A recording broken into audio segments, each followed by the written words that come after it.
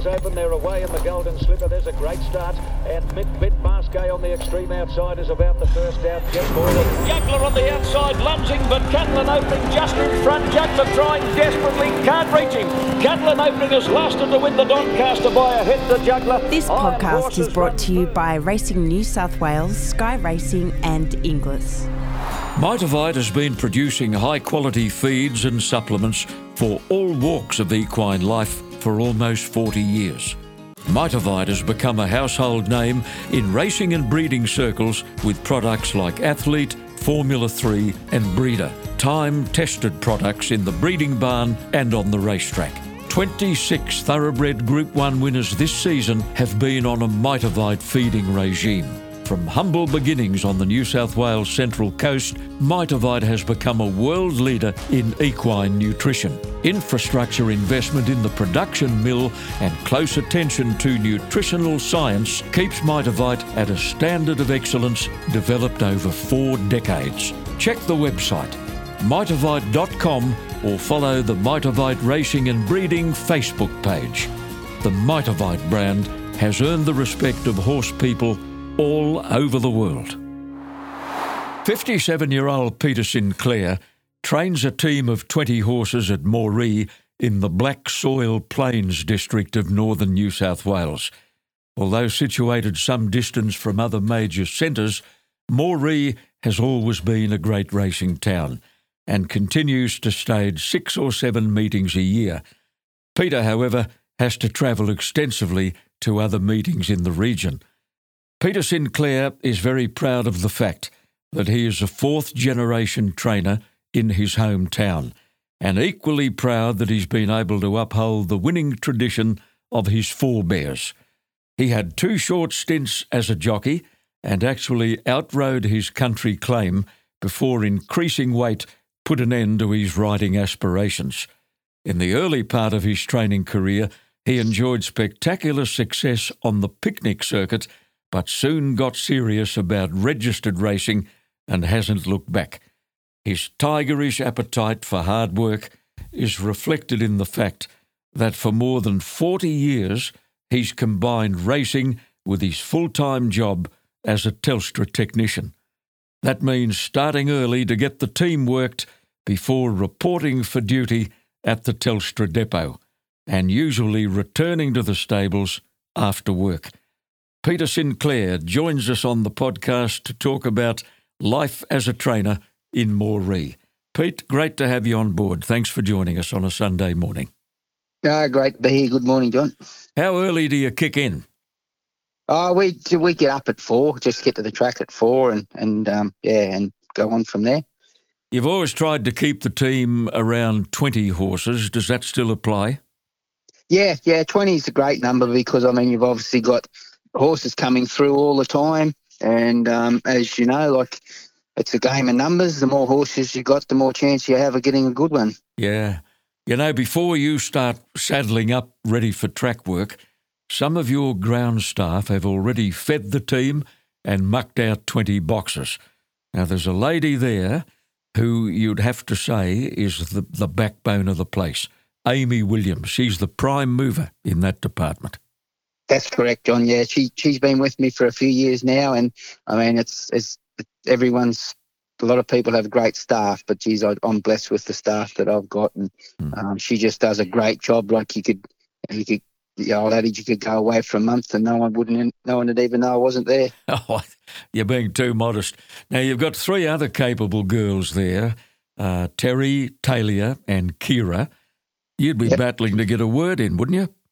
Yeah. Well, it was strange because the 2 younger ones, Terry and Talia, started at the same time, and I thought you should never employ two young ladies with the first name with the same letter T, because I used, for the first month I was getting Terry and Talia back to front. Yeah.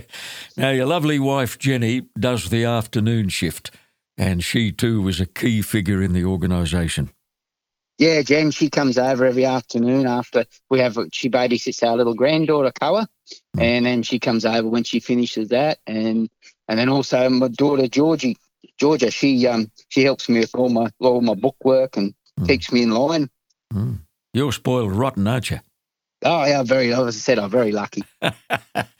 You need everything to go like clockwork in the mornings because you and your apprentice, young Jacob Golden, ride all the track work between you. And you've got to get through 20 horses before you head off to your job as a Telstra technician. Somehow you manage it. Yeah, it's no worries. As I said, we've got great people with us, and it just all just runs really smooth. You know, Jacob's going great since he come there. He can ride, you know, pretty much anything now. I sort of stick to a bit of some of the ones that are a bit more finical or a bit harder. But and then if we're running late, Jake just rides 2 or 3 after I go with Amy, and they know what they're doing. Now tell me about young Jacob Golden. Peter, you got him from the mid-north coast. You lured him from the coast. Yeah, well, actually, Shane Cullen rang me up and asked me, he told me I needed to take an apprentice. I hadn't had an apprentice for a fair few years. And he asked me, rang up and asked me, he said he's a great little young fella, very good worker, and he was with Jenny Graham. And he said, could I take him for a while and see how we go?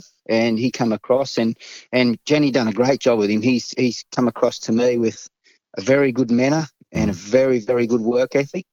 And obviously comes out of the class of no horses in the family whatsoever. But he's going really good. He just needs to fine tune a few things, as they all do, but he'll make a nice jockey in the future. And he's lucky. He's got weight on his side. He's only a light little fella. Oh, that's good news. Now, Pete, once upon a time, you'd report to the Telstra depot in Moree to get your job roster for the day, but that's all changed now. You simply log into your computer tablet to find out where you've got to go and what you've got to do. Give me an outline of a typical day in your role as a technician. Yeah, well, it's all changed just recently because we were doing like the NBN in Moree, which was typically all day in Moree, connecting or fixing like all the NBN services. But then they didn't apply for the contract at the end of May, so now we've gone back to what we used to be because it was just all full on with the NBN. Where now we're basically just fixing all the copper lines out of town, and it's amazing the distances. Like I'll log on and I'll get 3 or 4 jobs each day if they're a fair distance apart, and I get one at Mungandai, which is an hour and a half away from Moree. And then the second job I'll have is at Narrabri, which is an hour south of Moree. So you spend a lot of time driving nowadays just to get the job done. You're one of only 3 trainers who use the Moree racecourse. The others are Doug Fernando and Peter Blanche. Are they stabled on course? Doug's got stables on course, and Peter Blanche trains on a property out east of Moree. And travels in a couple of days a week? Yeah. Now, you tell me the Moree Club looks after its trainers very, very well. What galloping facilities have you got there? How many tracks? We have a wet weather cinders track inside, and then we have a little dirt trotting track, 1,200 metres around it inside, and then we have our what we call the big dirt track. It's around the inside of the grass track. And as you've seen on television and everyone else knows, Moree is one of the best country tracks you'll find. It's such a big, even track with a great run in, and you can get from the 800 to the 500. You've got a bit of a straight along there, so and your 950 metre run is only got one corner. It's a great track, and we get to work on that pretty much most Tuesdays if weather permitting. And you've got the use of a great swimming channel. Yeah, well, actually, that was due to my dad. When Phil was training back in, I couldn't tell you what year he done it, but he trained for some like earthworks people with those big scrapers they dig all the big dams and stuff with, and decided we wanted to put a pool in, so he got permission off the race club. So Merv Rumble actually he trains out in the west. He's still training. They dug the big hole in the ground Yeah, man. And we used to just fill it up with all the bore water because we're lucky. I said Moree's never been on water restrictions because of our artesian water. And they used to fill it, keep it topped up with that. And then here about 4 years ago, they changed the restrictions on the artesian bars. And there's a motel, the Artesian Motel, which is just near the racecourse, only probably 300-400 metres away as the crow flies. And they had to move their water, so they done a deal with the Moree Race Club and they put a pipe in. How good. So we get all their excess hot water now, and in the wintertime you can actually see the steam rising off the top of it. That'd be comforting. Yes, yeah.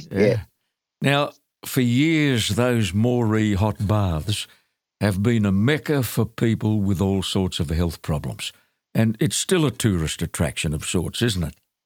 Yes, they've got like most of the motels on the other side, like on the southern side of Moree, are owned. A lot of them used to be owned by like some new Australians, and they do tours. People come and just stay there for a week or two, and they visit the bars because most of those motels are only 200-400 metres away from the hot pool, so people just get out, walk up, and walk back. Yeah, and it's been a great thing, and even a lot of the jocks that come to ride race day, like Manny McGarren the other day, they go there, they get here early and go to the pool and have a bit of a sweat and relax, and then come to the races. You got everything.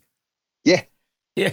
Now that artesian bore water is an absolute godsend for your course curator, John Brown, who's able to water that racecourse every day if he needs to.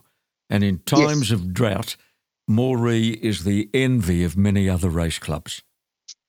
Yeah, well, that was like Armidale. They've just, as you know, we've all gone through the drought in the last few years, and thankfully we've just come out of it. But Armidale lost a few meetings because they couldn't water. And that's how fortunate we were. They moved to Moree because we could still water. Your club president is Rob Mather. Your club secretary is Michelle Gobbett. And I believe they're both available for consultation if and when the slightest little problem pops up. Yeah, they're both great. Michelle's really good. She'll give you, if you ever need a bit of help with stuff that I can't work out when if you need to do a bit of paper, like book work, and she knows she'll find it all out for you. And Robbie's great. His family's been in my grandfather actually trained for Robbie's father. They had a really good horse called Black Todd, which won a Moree Cup. And of course, Robbie got the bug, and I've trained horses for Robbie for years. Like James and Edward Cummings, you're a fourth-generation trainer, and the dynasty was started by your great-grandfather, Peter, who was training horses in the early 1900s. You probably never met him. No, didn't meet him, John. No.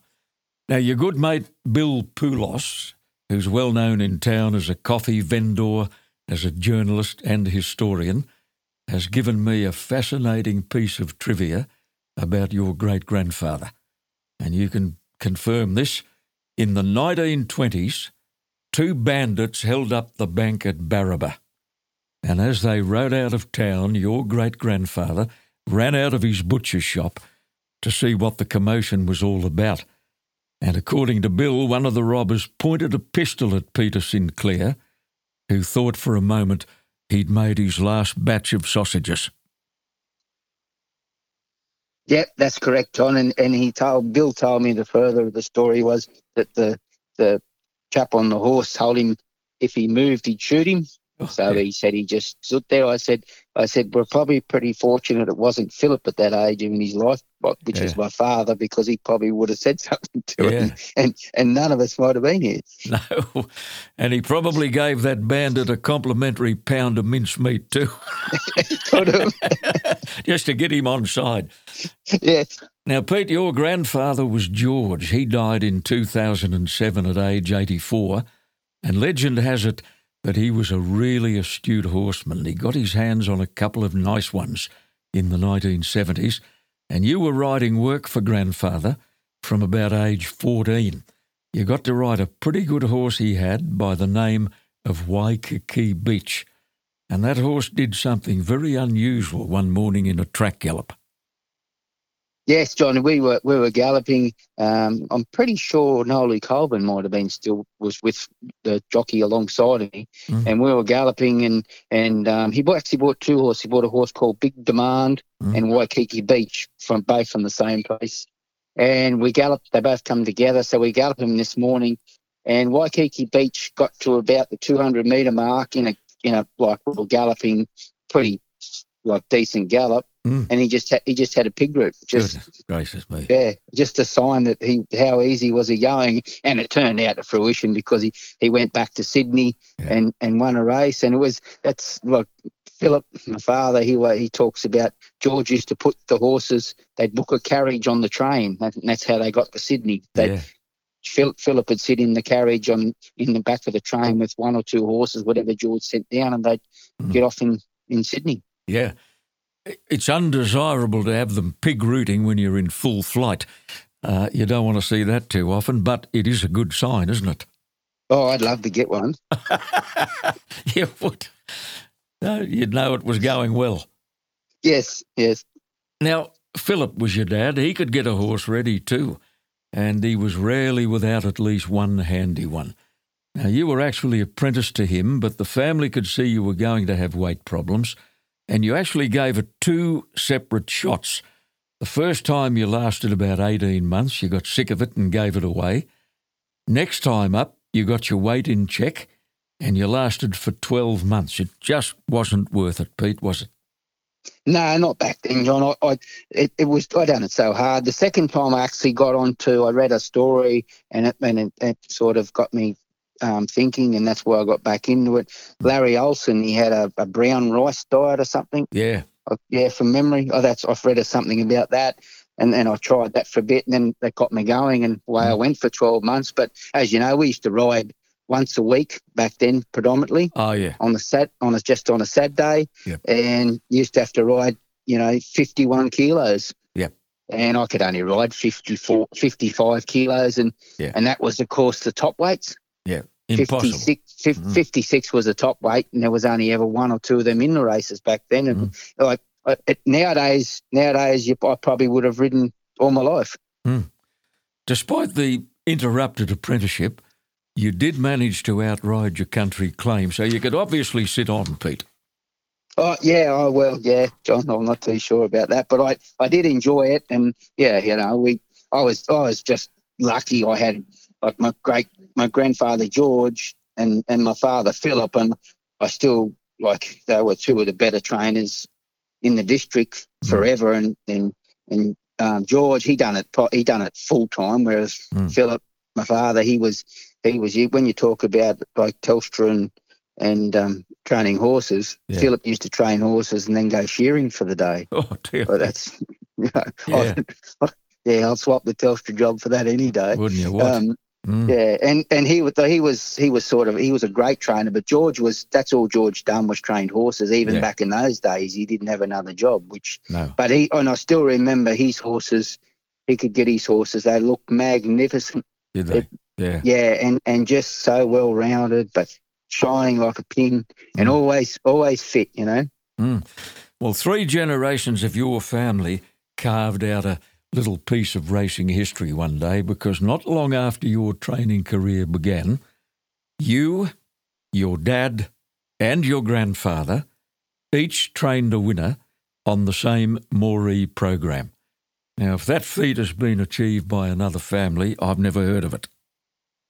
Yeah, I'm not too sure, John, whether it has or not, but that was a great day, and it was something always to remember and be proud of. Bill Poulos told me not only did you each win a race on the day, but between you won the program, all 6 races. Yeah, George and Philip, I think, they won a couple each. Now, in the early part of your training career, you appeared to concentrate on the amateur circuit rather than the registered meetings, and you had a phenomenal run at the picnics for quite some time. What appealed to you so much about the picnic racing? I guess your owners enjoyed racing on the amateur circuit. Yeah, well, that's where I had a couple of owners, Charlie Bunce and Dave Manchie and Jeff Farrer, and name a few. They got horses and they loved the picnic racing. And then I worked out that because I was only started, George and Philip were still training, so I was, down the ladder a fair way. So the horses I was getting weren't good enough to go to the registered races and win. So I thought I'll just target these picnic races where obviously the money's not good, but I always said a small prize is better than no prize. Yeah, I'll say. You continued to support the picnics long after you became a regular at the registered meetings, and you established a record in a race called the Boolaroo Cup, which is run at Moree. Now, the Boolaroo was first run in 1924, and it's a treasured prize for the picnickers. Now, Pete, you've won it 12 times, maybe more. Yeah, no, pretty lucky, John. And when we sort of, there's one particular, Charlie Bunce, our local vet, they have and it's great atmosphere with the picnics. We have Charlie Bunce, they call themselves the Blue and Gold Syndicate, and then we have the Spot Syndicate Campbell Roberts trains for, and they're all, have a bit of a bicker at each other who's got the best horse each season, and it's the race most of them want to win is the Boolaroo Cup. Yeah. And then you move on to Malawar, and anyone that lives out at Malawar, they want to win the Malawar Cup, and it's just a great little rivalry. And it's, it's just, satisfying that that's their main niche. Like particularly Charlie Bunce's syndicate, they only race a horse once a year, and that's for the picnics. Yeah. Well, there's a very famous 3-race series in your region called the Golden Triangle. 3 races at 3 different tracks, and it's the goal of amateur horse people in northern New South Wales. What are the 3 tracks? Moree's one of them. Yeah, you've got, obviously we start with Moree, then we move to Malawar, which is about pretty much, 45 minutes west of Moree, and it's amazing. Like you just go out, turn down a dirt road, and you drive down there for about 30 kilometres, and there's a race track in the middle of a paddock. And they've done an amazing job. Like there's, Moree's the closest town to it, obviously, and they've got great facilities out there. Now they've put up all the big sheds and stuff, and they have pretty much like a big party afterwards. Goodness knows what time it finishes. I always come home, but and it's they have like a good track out there, and it's just dirt track, and they only race the once a year, the picnic. So it's Malawar, and then we go north of Moree out to Tormoy. It's actually a little town. It's got a pub and a shop and a few houses, and they've got a track just down the back of it. Yeah, goodness me. Well, you're very proud to have won the Golden Triangle, and if ever there was a topical tip, it was this horse. In view of all those parties you're talking about, your horse, your Golden Triangle winner, was a horse called Tapper Keg. Yeah, he was owned by Dominic Neat and his wife. Yeah. And he was, he come to me, and it was strangely enough, because if you have a look at the weights that he carried, he wasn't a big horse. He was a strong little fella, but he wasn't a big horse. And you wouldn't have tagged him as a picnicker when he first walked in the gate, because obviously all the good old picnickers that I remember when I was younger and that won all those big cups were big, strong horses. But he just carried the weight so good, and he won the whole 3, and it just got Billy Poulos, as you said, he's well known for his riding and stuff, as well as a lot of other things in Moree. But he's done a big push, especially after he won the second one. Yeah, and he done a big media push on it, and sort of have it like all the locals hyped up, and Dominic Neat from Sydney, who owns him, I was lucky enough that he gives me a few horses every now and then. He actually had a winner in Sydney that day, but he decided to come out to Tormoy to see if he could win the 3rd leg, which he did, which Good was stuff. Yeah.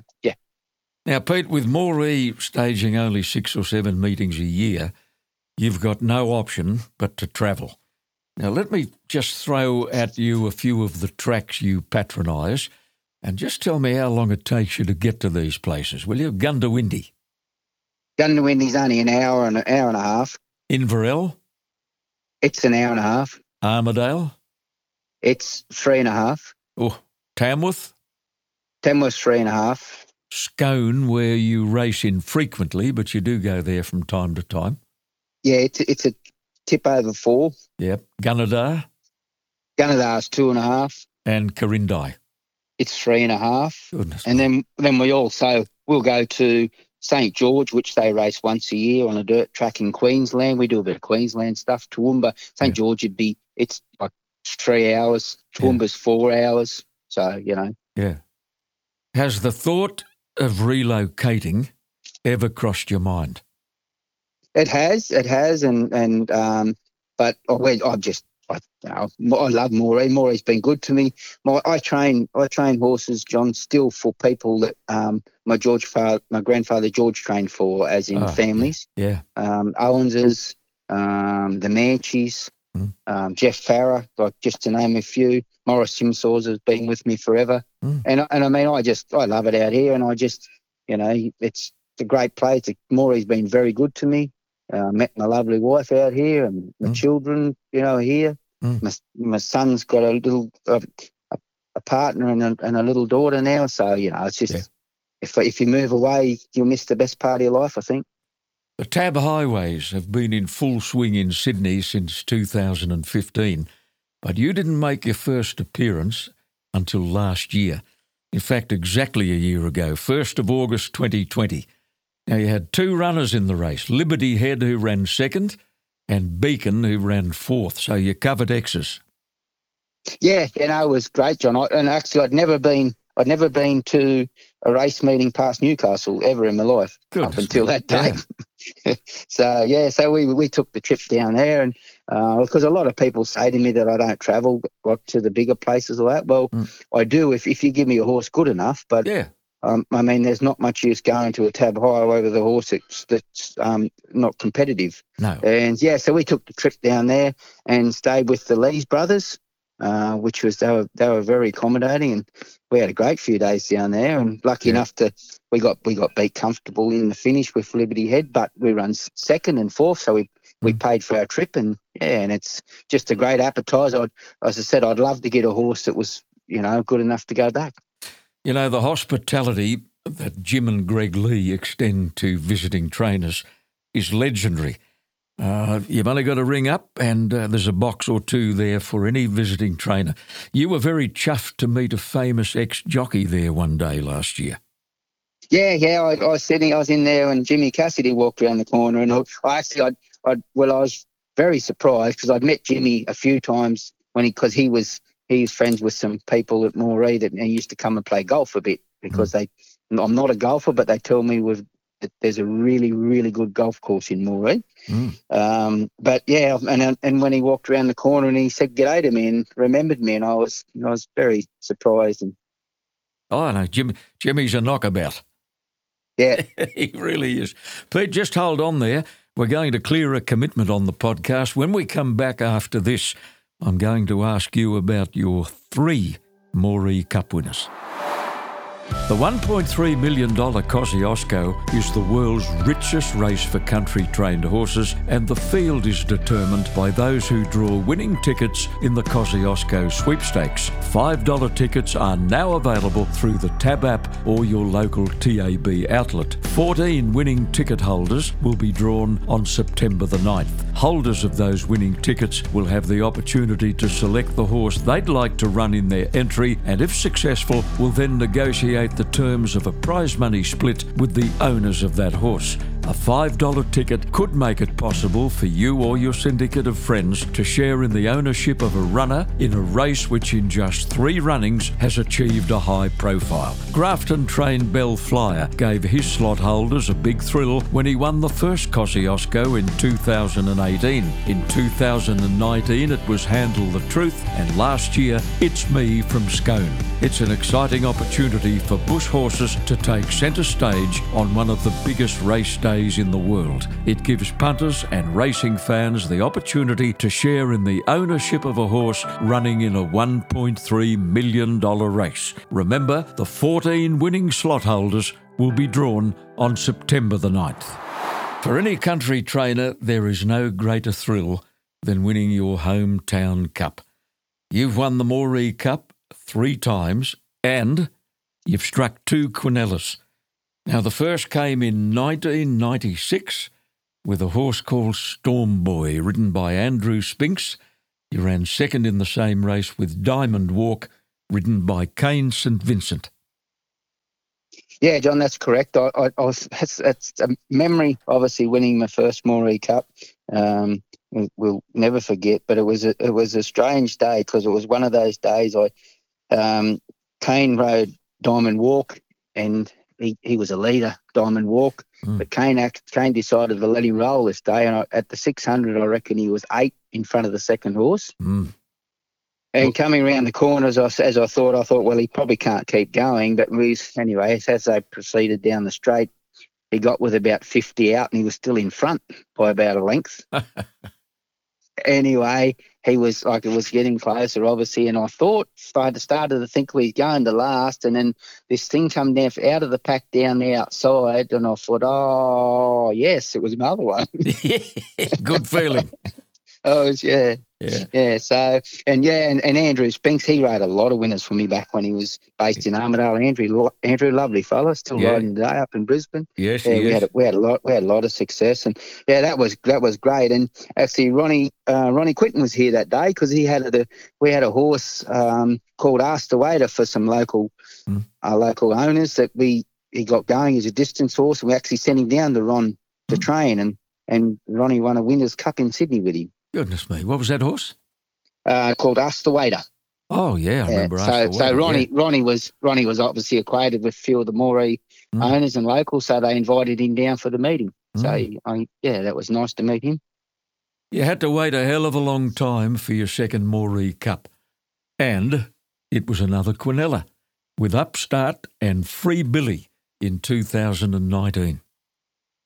Yeah, that was great, John. And I mean, how ironic that to Quinella your first one and go so long and think you were never going to do it again, and to then get another Quinella and Upstart. He was like amazing. He come with a bar on him for being non-competitive. Upstart, and we took him to a barrier trial, and I wasn't happy with his trial at Crindye. And so I wanted to trial him again. And to his credit of Shane Cullen, I rang him up and I said, listen, I want to trial this horse, but before I run him, but there's no trials. Can we have a trial at Mungandai once a year meeting? So he put one on. And Brookie Stour rode him, and I said, just make him win the trial. And so she did. And then amazingly, I went to the races, thought he'd run all right his first start. Then he won his first 4, including the Moree Cup. Oh, yeah. He last raced in January. Where is he? Yeah, he wrenched a fetlock, so we put him in the paddock. He's actually just back now. Oh, good stuff. And he'll win another one or two? Oh, yeah. He's an amazing horse. Like I said, you gallop him and you think, geez, he'd probably win a maiden out the back of the picnic meeting somewhere, but put him in a race and he just fights like he come back and won the Inverell Cup after a long layoff. Yeah. Well, your third Moree Cup was as recently as last year with Beacon, who started his life with the Godolphin Empire. Then he went to Toby Edmonds and then to you. Billy Cray rode him in the Moree Cup. He's an Englishman, isn't he? He is, yeah. Lovely fella, Billy, yeah. And very down-to-earth, hard-working fella. And Beacon, he's got a bit of, actually I was saying earlier about owners. Billy Owens, he retired up to the Gold Coast. They own a lot of property around Moree. His son's still here and works the farms. And he retired up to Gold Coast, and he ended up with kidney failure. So he rang me up. He said, I'm bored. He said, I want a horse. He said, and I said, well, there's a trade sale on in a month's time. I'll come up. So I come up, and he said, but I want to train it up the coast. So we went through it, and we picked out Beacon. And I contacted Toby, would he train him? He said, not a problem. So Billy bought him and he stayed up there for his first 6 or 8, 10 months or something. Yeah, mate. And then progressed down to us. Well, Pete, you've already mentioned Upstart's win in the Inverell Cup. Your first Inverell Cup was way back in 1994 with Master Sam and the jockey you spoke very highly of earlier, Andrew Spinks. Now, that horse came to you from Brian Mayfield Smith's Nebo Lodge stables in Sydney, and you won a string of races with him. Yeah, he was a good horse. He was a funny old character. He used to bail up a bit when we first got him. And again, in association with Morris Simsalzer, he owned half of him. And those days were great days, John, because you could actually go to those English sales and you could buy those horses reasonably priced. Yep. Not now, mate. Oh, not now. And I mean, and I still reckon, like, obviously prize money, but the upgrades of the roads and everything now, John, it's, you can get everywhere so easy and comfortable now with the roads and the vehicles. Oh, yeah. And, back then, them fellas, Brian Mayfield Smith and them, wouldn't venture out to it, anywhere past the outskirts of the city. Yeah, and the advent of the Tab Highway, Peter, has made a hell of a difference too. Country owners are trying to source highway horses. Oh, that and the country championships, John, I mean, even your local cups, you look at the Canamble and Coonabarabran cups, 70,000, we went out and Free Billy won the Canamble, the Coonabarabran Cup and beat one of Gay Waterhouse's. Goodness me, yeah. Yeah. Now, you've won a string of country cups, haven't you? I think Walgett, where else? Narrabri? Yeah, Walgett, Narrabri, St. George, obviously we mentioned Inverell, Warialda, Deepwater, a few. I'll give you one, Collarenabri. Yeah, Collarenabri won that a few times. And Nath, my son's actually won that one. Good on you. Nathan, he beat one of our best mates, Kelly Smith, run second to us. Mm-hmm. Now, you mentioned Brooke Stower earlier. That's the way she pronounces her surname, isn't it? Yep. Brooke Stower, yep. She helped you out of a tight spot one day. She'd never ridden for you before. You were stuck and you gave her a ring. Yeah, correct. Yeah, I was stuck for a jockey and I done a ring around and they gave me suggestions to ring Brooke. So I rang Brooke. She was up in Toowoomba and she came out to Mungandai, which is, again, a once-a-year dirt track. She had a few rides for me and she won on a horse for me. And, so I haven't looked back since. Probably one of the best things I've ever done. Now, Brooke's just back from injury, isn't she? She's had a long layoff and has just commenced riding work again. Yeah, she did. She started riding work this week. I think she rides a fair few for Craig Martin over that way. And she said I was talking to her yesterday, actually, and she said she had a gallop and a jump out of the barriers, and she's looking at starting at riding end of August or the 1st of September. Good on her. Now, Jeff Snowden's been good for you. Wendy Peel's ridden a lot of winners for you, as has Belinda Hodder, Yvette Lewis from Tamworth, Rachel Murray, who travels 1 million miles to ride racehorses, all super country jockeys who would hold their own in town at any time on the right horse. Oh, correct, John. And I mean, you could take them anywhere. If you give them, obviously, the right horse to ride, they're as good as anyone. And I mean, Brooke proved that. I took Brooke to Sydney to ride Liberty Head in the highway. Not a thing wrong, rode him as good as anyone would have. Yeah.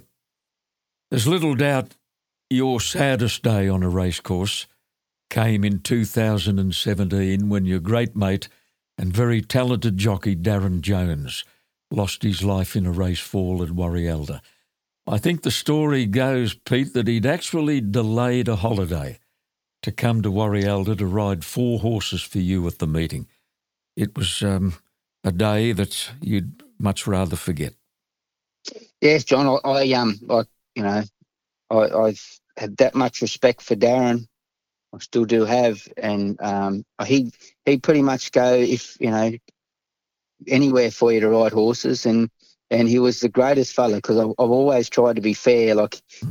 Honestly, most of the time, if you have 4 horses at a meeting, you're not going to have 4 favourites. A lot of times you've got just a horse in there that's you're trying to see what they are or work them out, and they're not going to go real good. And I always used to say, if you get a better ride, you can ride that one.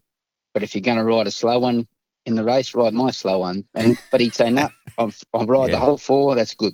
Yeah. So, and he'd travel anywhere for me. And he obviously, as I said, I knew that he'd knock back sometimes better offers to ride mine. And I had great admiration for him. And that haunted me for a while because he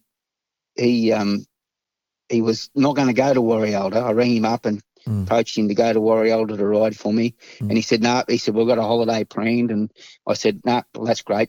Thanks very much. I'll work something out. So, and then about 3 hours later, he rang me back. He said, I had a yarn to Sheridan. He said, no, we'll put it back a day and go next day. Yeah. Yeah, a true mate. Yep. True, mate. I know you keep in touch with his wife Sheridan and sons Jacob and William, and they're doing very well, Pete, I believe. Yeah. Sheridan's obviously still, and as we all are in Sheridan's family, but Sheridan's got a very good Darren side of the family, and she's got her own side of the family, but Darren's side of the family are very good to Sheridan. I know that, and they still keep in touch. And she's going as good as could be expected. Before we talk about your son Nathan, who is a fifth-generation trainer, I must say that son Jack, who's 26, and daughter Georgia, who's 23, haven't really inherited the racing genes of the Sinclair family. I know Georgia helps you out with bookwork and what have you, but as far as hands-on association with horses is concerned, she's not all that interested. Nathan, on the other hand, who's now 32, was born with spina bifida, and he's had a lifelong struggle, and he's handled it with great courage, with an amazing attitude, and with great dignity. He loves the training business, and he's happy to direct operations from a wheelchair. He's amazing. Yeah, he's actually on crutches, John. He doesn't have a wheelchair. He's on crutches. But, just before we get to Nath, to touch on Georgia and Jack, they both obviously had no choice in life. Early on, we just went horse riding from when they were first able to get on a horse. And they rode for years. Georgia won lady riders in Brisbane, and Jack could hold his own wherever he went. And then the EI hit.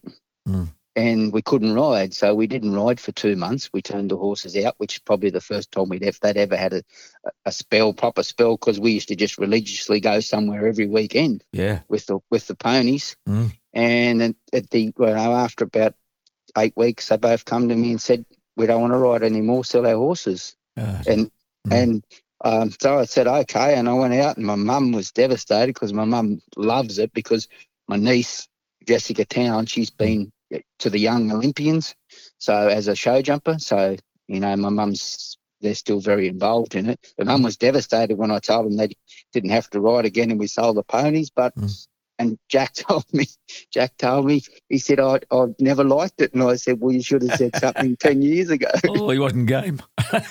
No, he wasn't game. So then he bought a motorbike, and Georgia went away for long distance running at state and basketball, so they moved on, and so that was great for them. But and then with Nath, like, he's been a credit. He's done everything in his life and especially when Jack come along, he anything that Jack and I do, Nath wanted to do. And I remember we used to go down when we lived out near my father's, just out of town, and there's the Mehi River's only a few kilometres away from us, and we used to go down to this big paddock of Johnny Houlihan's and go fishing. It was all briar bushes, and there was one particular great fishing hole down there, but you had to be a goat to get up and down the hill. And every time we went there, Jack and I, we'd sneak off, because obviously I was worried about Nath. Yeah. Anyway, Nath put on a turn this day, and back in them days I was lucky. I had an old Telstra panel van, and it had a winch on the front of it. We got down the river, and to his credit, Nath caught a big codfish, and when we started to get out, so I was behind him and pushing him up by his backside up the hill, but we get about halfway and come back down. Momentum, he had the momentum up. Yeah. So anyway, I decided, I got to the top, and I come back, I put a bit of rope around his waist, put the winch on him, and just winched him back up the hill. Undignified, but very successful operation. But he was happy he caught his fish. But the same thing, we used to, when he was little, he used to have calipers on his legs to help him walk. Yeah. And we used to go back to the doctors in Newcastle once a month back in days. And they said to me, what do you do to these calipers? Every time they come, they have to re-straighten them or give him new ones. And I said, well, he rides motorbikes, horses, we go fishing. And they looked at me as if I was silly. And I said, well, he just does everything his younger brother does. Yeah. 2013, Peter, Nathan's kidneys began to shut down despite intensive dialysis, and a transplant became imperative. You gave your son the greatest gift of all when you donated one of your kidneys, following a very careful compatibility assessment. You're eternally grateful that you had the opportunity to contribute to that life-changing surgery. Oh, John, so lucky, so fortunate to be able to do something like that in your life. You know, like I was beside myself when I first started, because obviously they put you through a lot of hoops and to be a donor, and with all your blood tests and stuff like that. Because obviously in my younger day, being a jockey, used to be back then, things weren't really that good. You used to do a lot of fluid pills and stuff like that to ride of a Saturday, and I was terrified that they'd find that my kidneys weren't what they should be. And the second part was that I'm not a match, because obviously if not, the further away you are from being a match is the more chance that Nathan's body will reject the kidney. Yeah. And so when we went there and done all the tests, they said everything was in good order, and we were close enough that to a match that they said we were like brothers. You ticked every box. Yeah, and just so lucky and so happy and so proud. And I mean, we used to drive when he first started with the dialysis. There was no chairs available in Moree, so we used to drive to Tamworth 3 times a week, just to do his dialysis. Yeah, and then a young fella like that, and dialysis is a great thing. It is a great thing for someone to have, and it's improved their life from what it would have been before dialysis. I imagine. I've never seen that, but because you see people after they come out of the dialysis that they get back to some normality for a couple of days till they have it again. And it was, but to see a young person be there 3 times a week the rest of his life, it just restricts your life. So now, once he had the kidney, his life's still different, because he's on a lot of tablets and anti-rejection, and he's still got to be careful. Oh, of course. It's 100 times better than what it would have been. It's a lovely story, Pete. You've had a couple of sensational days as a trainer at Moree, and not that long ago. In October 2019, you won 5 races in one day. That's your best ever, surely? Yes, John, yeah, that's the best I've ever done. And 6 weeks later, you out of your 20-horse team, you saddled up a dozen at a Moree meeting, and you finished with 4 wins and 4 placings. Now, if you add those all together, a 5 and a 4, Brooke Stower rode 7 of the 9 winners. Yes, yeah. As I said, everyone has their own niche with jockeys, and like Brooke's one of my niches. She just rides them so well, our horses, and she understands me and our horses, and she and not just my horses, but she's a very good rider. But and I was so happy, because she told me that was the first time she ever rode 4 winners that first day. Yeah. Wonderful. Now, if Sheikh Mohammed himself told his Australian manager to ring you up and offer you untold riches to train 100 horses from the swishest stabling complex in the world, would your reply be instantaneous, or would you need a little time to consider the proposal? I'd have to ask Jen, John. Good on. Because I'd fear I might move on my own. I think you would too. I imagine most bush trainers dream that by some freak of nature, a champion will walk into the stable. Now, do you dwell on that thought in your quiet times, or are you happy to do the best you can with what you've got?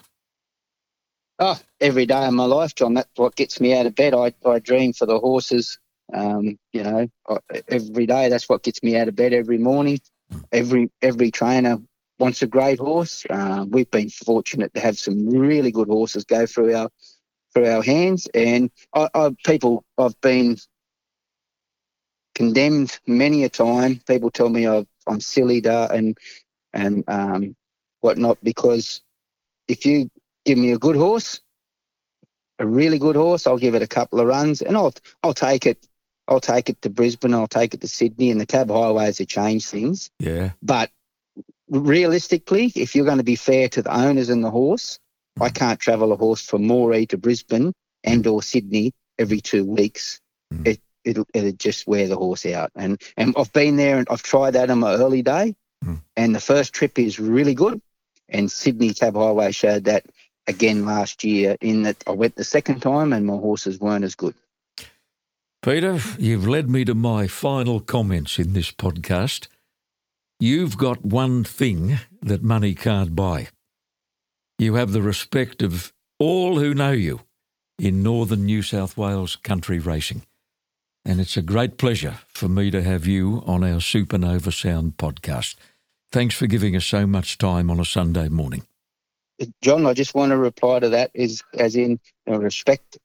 Half of the respect I have from people is because of my father and grandfather. Good on you, Pete. Thanks for joining us on a podcast produced by Supernova Sound. It came as no surprise when Inglis Managing Director Mark Webster announced that South Australian G-Tra would fill the company's slot in the Everest at Randwick on October the 16th. G-Tra ran in the Inglis slot last year, coming from well back to finish a strong third to Classique Legend. The horse stayed in Sydney and 2 weeks later won the $1 million Yes, Yes, Yes stakes at Rosehill Gardens. Not long after, he presented with a knee problem which required surgery for the removal of a bone chip and then a long spell. On resuming, G-Tra ran third in the Group 1 Goodwood Handicap and was then taken to Brisbane, where he was unplaced in the Kingsford Smith Cup, only 2.8 lengths from the winner after a wide run and a pretty hefty check in the straight. Fittingly, he was purchased by trainer Gordon Richards at the 2017 England Premier Sale for just $41,000. He's taken his large ownership syndicate on a fantastic journey with 10 wins and 12 placings for more than $3.2 million. Inglis and G-Tra get together for the second time in the world's richest race on turf, the 5th running of the Tab Everest at Royal Randwick on October the 16th.